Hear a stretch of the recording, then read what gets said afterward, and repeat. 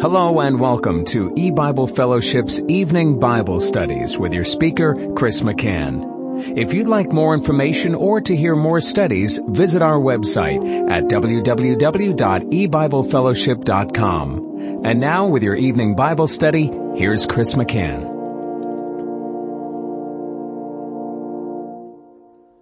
Good evening and welcome to E-Bible Fellowship's Bible study in the book of Revelation. Tonight is study number 2 of Revelation chapter 18. And we're going to be reading the first 2 verses. Revelation 18 verse 1. And after these things I saw another angel come down from heaven, having great power, and the earth was lightened with his glory. And he cried mightily with a strong voice, saying, Babylon the great is fallen, and has become the habitation of devils, and the hold of every foul spirit, and a cage of every unclean and hateful bird. And of course, we're going through verse by verse in the study of the book of Revelation. And at this point of Revelation chapter 18, God is going to go into detail concerning the fall of Babylon, the fall of the kingdom of Satan, which occurs at the beginning of Judgment Day and throughout the entire period of the world's judgment. And we were discussing the angel that came down from heaven that was lightened with his glory, and he cried with a strong voice, and we saw that those 2 words, megaphone, which are translated as strong voice, are often used by God to introduce judgment beginning on the world. And before we continue looking at the fall of Babylon, I thought it'd be good for us to spend some time on the end of verse 1 that says the earth was lightened with his glory. And there's 2 key words in that statement, lighten and glory. And it's, of course, referring to the angel that came down from heaven, and it says of him that the earth was lightened with his glory, which is further proof that the angel, of course, is the Lord Jesus Christ, the eternal God.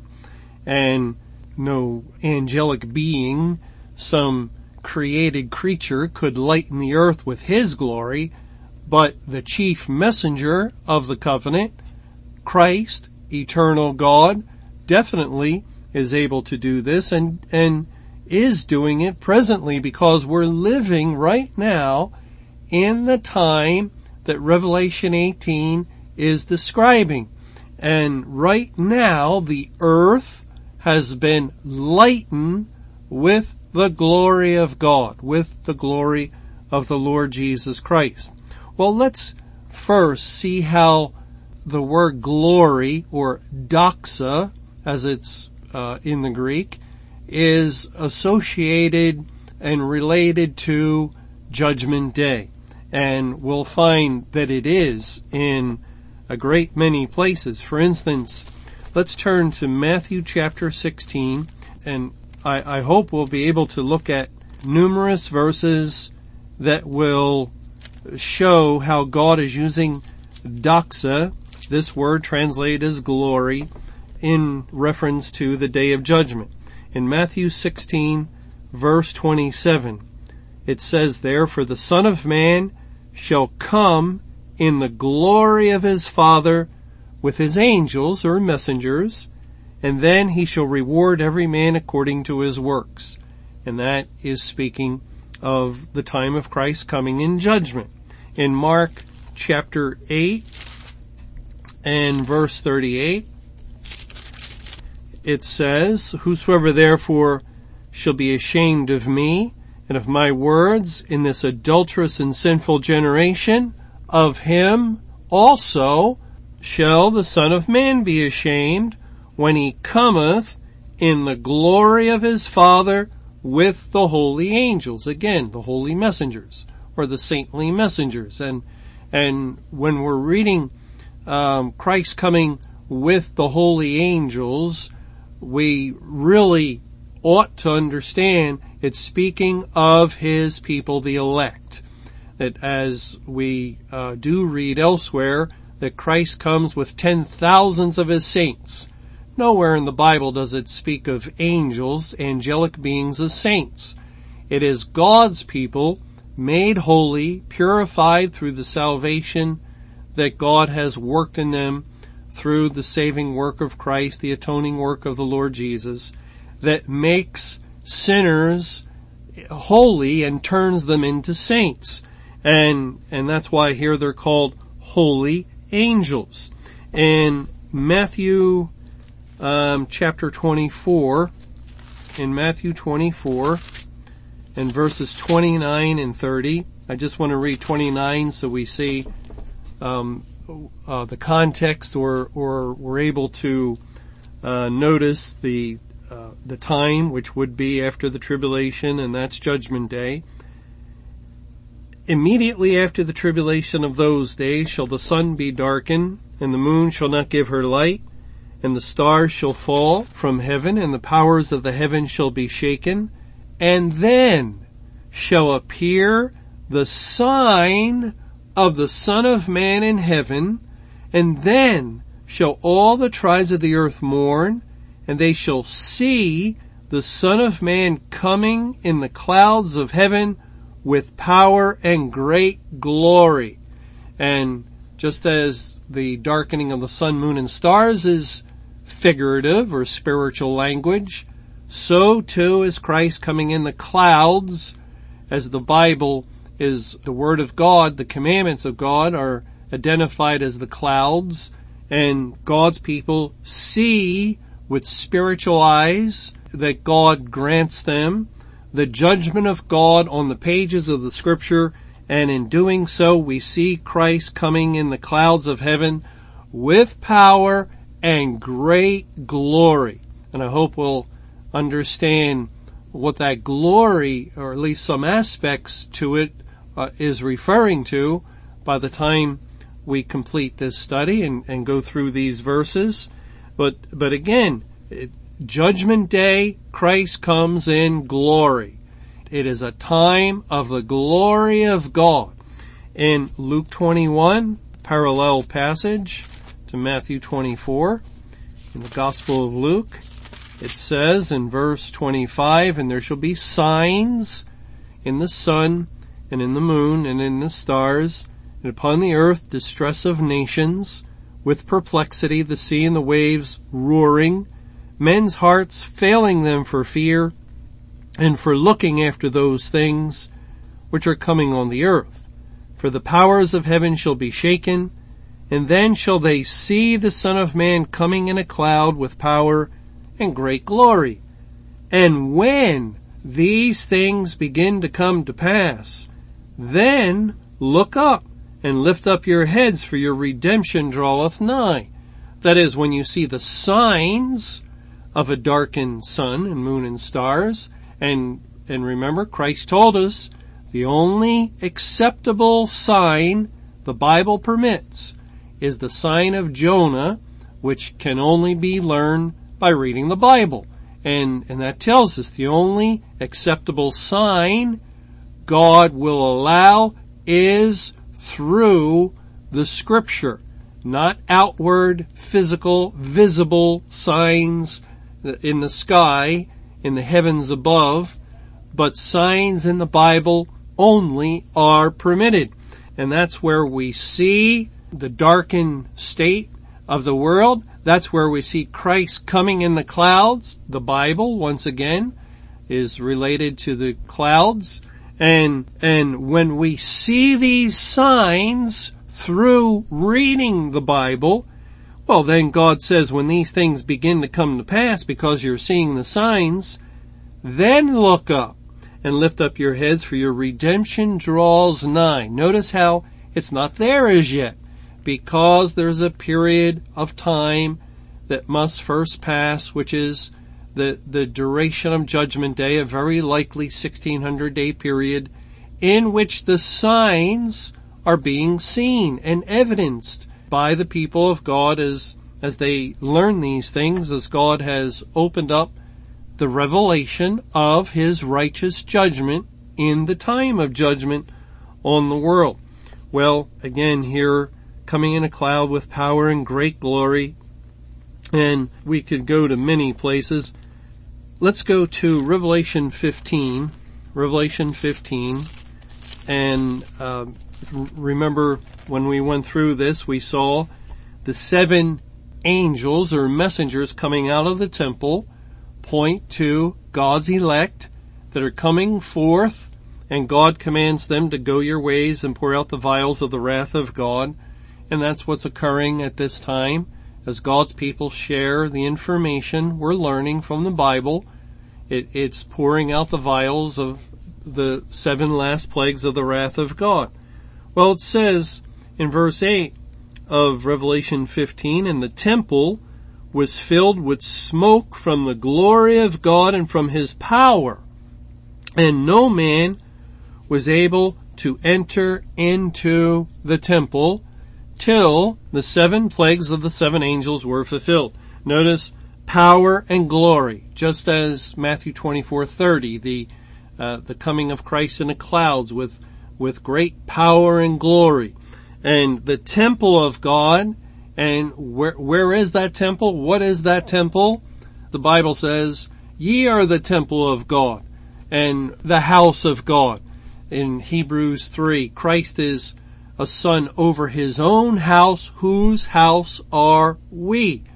And God drew a historical picture. He gave us a historical parable of Solomon building a temple, and once the temple was completed, not before, but once it was completed, then the Ark of the Covenant, which represented the presence of God, entered into the temple, and then that signaled the presence of God dwelling with his people, and it also speaks of the glory of God filling the temple, and a cloud came down, and no man could enter into the temple historically when that happened. And all this ties into God saving the last of his elect, thus completing the spiritual house, the temple of God. And at that point, when the last living stone, the last name of the last individual that was found in the Lamb's Book of Life, when that person was saved, then God completed his spiritual house, and he entered into it, and the wrath of God began to emanate from it and come forth out of it, as now the door of heaven was shut and the light of the gospel went out. It was judgment day for the world. Immediately, God completed the temple. He saved everyone to be saved, and therefore there was no longer any purpose for the sending forth of the gospel into the world. Just think of it. If God has saved all of those predestinated from before the foundation of the world to be saved, and he's already saved them, what purpose is there? No purpose at all in sending forth a gospel that will result in no one's salvation. So God just ended the evangelization program and no longer is sending out the gospel for that purpose. Well, we see all these references to the glory of God in the day of judgment. And let's look at some more in Matthew chapter 19. Matthew 19, there's an interesting statement that the Lord Jesus gives to Peter in Matthew 19, beginning in verse 27. Then answered Peter and said unto him, Behold, we have forsaken all, and follow thee. What shall we have therefore? And Jesus said unto them, Verily I say unto you, that ye which have followed me, in the regeneration, when the Son of Man shall sit in the throne of his glory, ye also shall sit upon 12 thrones, judging the 12 tribes of Israel. So here the Lord is saying that when he comes in the regeneration, he will sit in the throne of his glory, And ye also shall sit upon 12 thrones, speaking to the disciples. Christ and the disciples will be seated upon the throne, and we'll see that the throne of glory is referring to the throne that is established in the day of judgment. Just turn to Matthew 25, and beginning in verse 31, it says, when the Son of Man shall come in his glory, and all the holy angels, I'm just going to say messengers, when all the holy messengers with him, then shall he sit upon the throne of his glory, and before him shall be gathered all nations, and he shall separate them one from another, as a shepherd divideth his sheep from the goats. And then it goes on, the Lord goes on to speak a parable concerning the day of judgment. But there is no doubt that the Son of Man coming in his glory with the holy angels and being seated upon the throne of his glory is speaking of the time of the wrath of God, the final judgment of the world. Well, but Matthew 19 says that when Christ does that he will sit on the throne of his glory, but the believers will also be seated upon thrones. And that relates to the idea of Christ judging the world with his people. As it says in 1 Corinthians chapter 6 and verse 2, know ye not that the saints shall judge the world, and kings make judgments. Christ, the King of kings, and the body of believers are all spiritually made kings, as we were brought into the royal family of Christ through adoption and in the salvation that God has granted us. And we are all seated, we in Christ, and also Christ in us, because of that illustration of the house completed and then the Ark of the Covenant entering in. That's Christ entering into us. But then God does speak of salvation as we are seated in Christ in the heavenly places. So just as John 17 uses that kind of language of us in him and he in us, well, likewise concerning the throne of his glory, we are in him, he is in us, as he judges the world in the day of judgment, ruling with a rod of iron.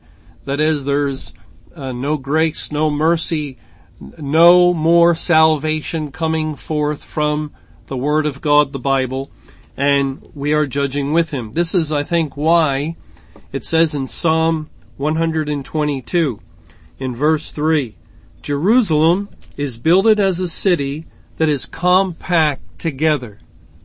And Jerusalem is Zion. It is the body of believers. The house of God is another way of referring to it.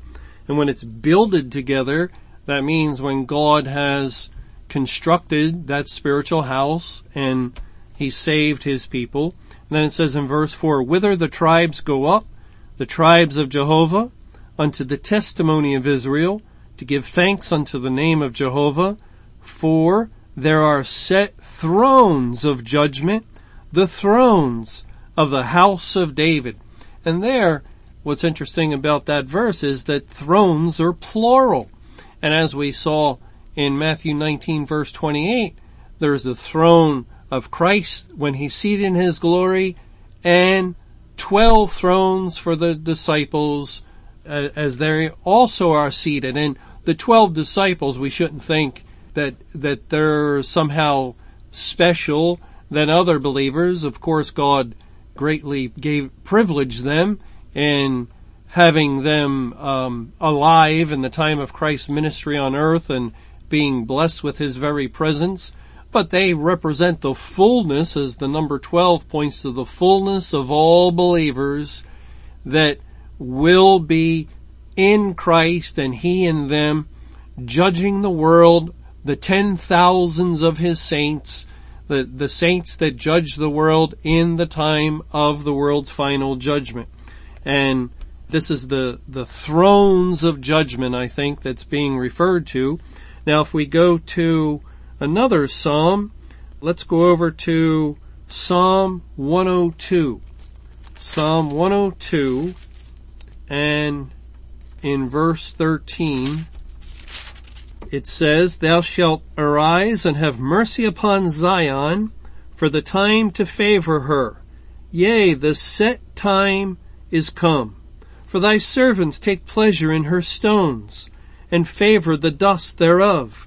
So the heathen shall fear the name of Jehovah, and all the kings of the earth thy glory. When Jehovah shall build up Zion, he shall appear in his glory." Now, carefully think about what God just said in that verse in Psalm 102 verse 16. When, he's giving us a time reference, Jehovah shall build up Zion, he shall appear in his glory. And what does it mean to build up Zion? Look at Psalm 147 and verse 2 through 4. Jehovah doth build up Jerusalem. And again, remember, Jerusalem and Zion are synonymous. He gathereth together the outcast of Israel. He healeth the broken in heart, and bindeth up their wounds. He telleth the number of the stars. He calleth them all by their names. To heal the broken in heart is language of salvation, and telleth, or counting the number of the stars, as God promised to Abraham that his seed would be as the stars of the heaven for multitude, likewise is referring to the elect seed of Abraham, and that is when Jehovah builds up Jerusalem through the gathering together of the outcasts of Israel, the scattered sheep that are in the world, all a part of spiritual Israel, the Israel of God. So when Jehovah shall build up Zion, he shall appear in his glory. Now that's further confirmation.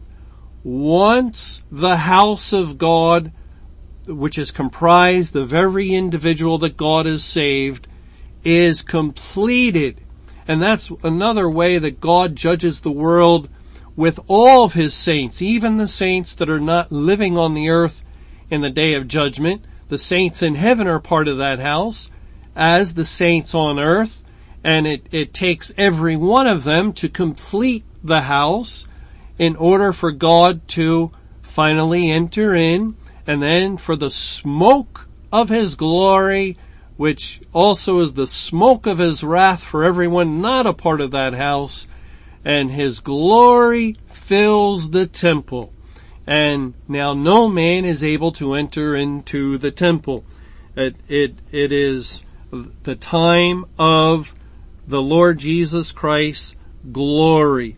We read in Ezekiel chapter 39, this is the point when Gog and Magog, and the Bible ties together Gog and Magog in Revelation 20 with Satan being loosed and his emissaries that come against the church during the Great Tribulation. Well, in Ezekiel 39, Gog and Magog have been destroyed.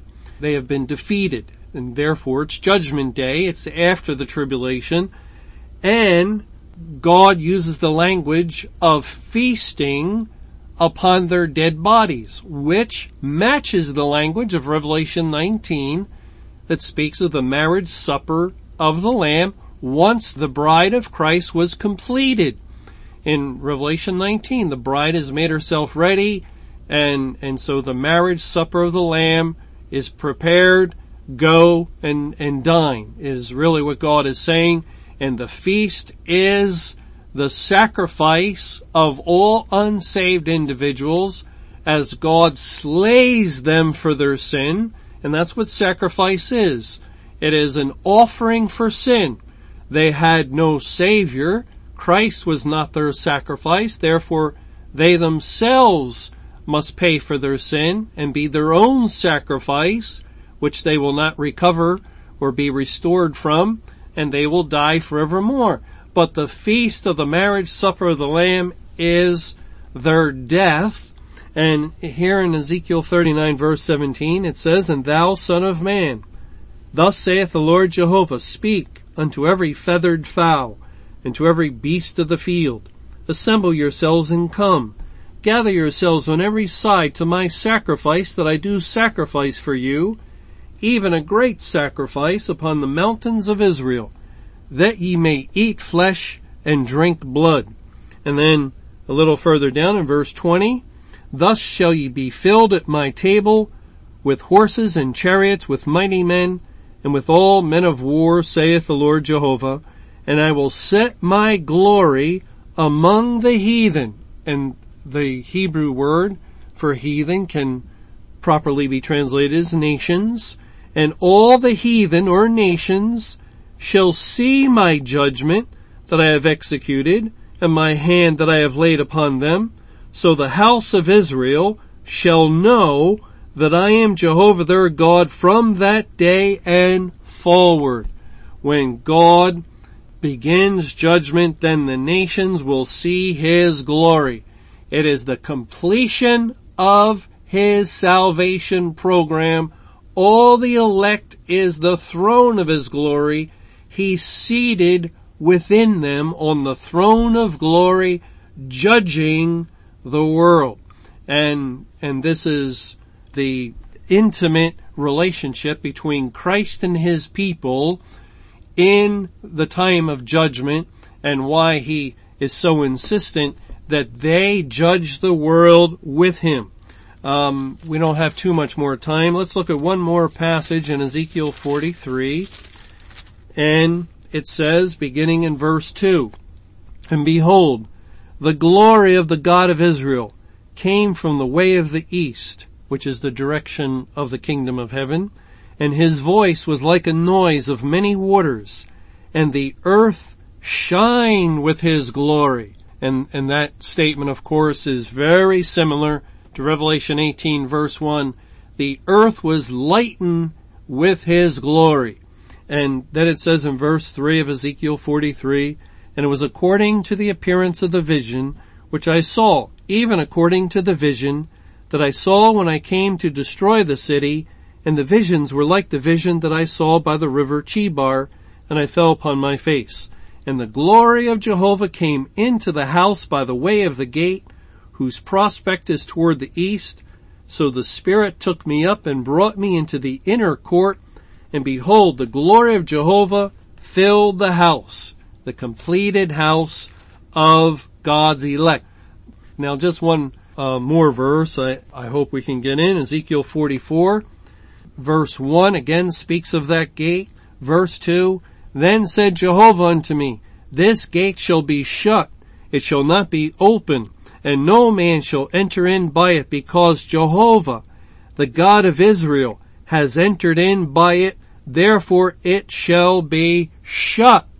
And that's what happened on May 21, 2011, at the completion of God's salvation program.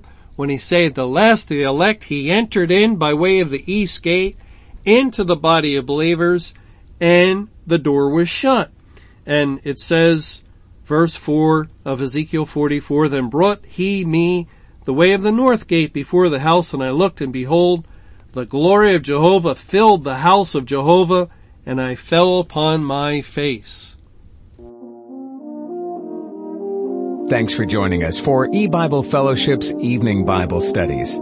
You can hear these studies Monday through Friday over Paltalk, Skype, E-Bible Fellowship's webcast audio, or over your phone. For more information or to hear other studies, visit www.ebiblefellowship.com. Until our next study, may the Lord's perfect will be done.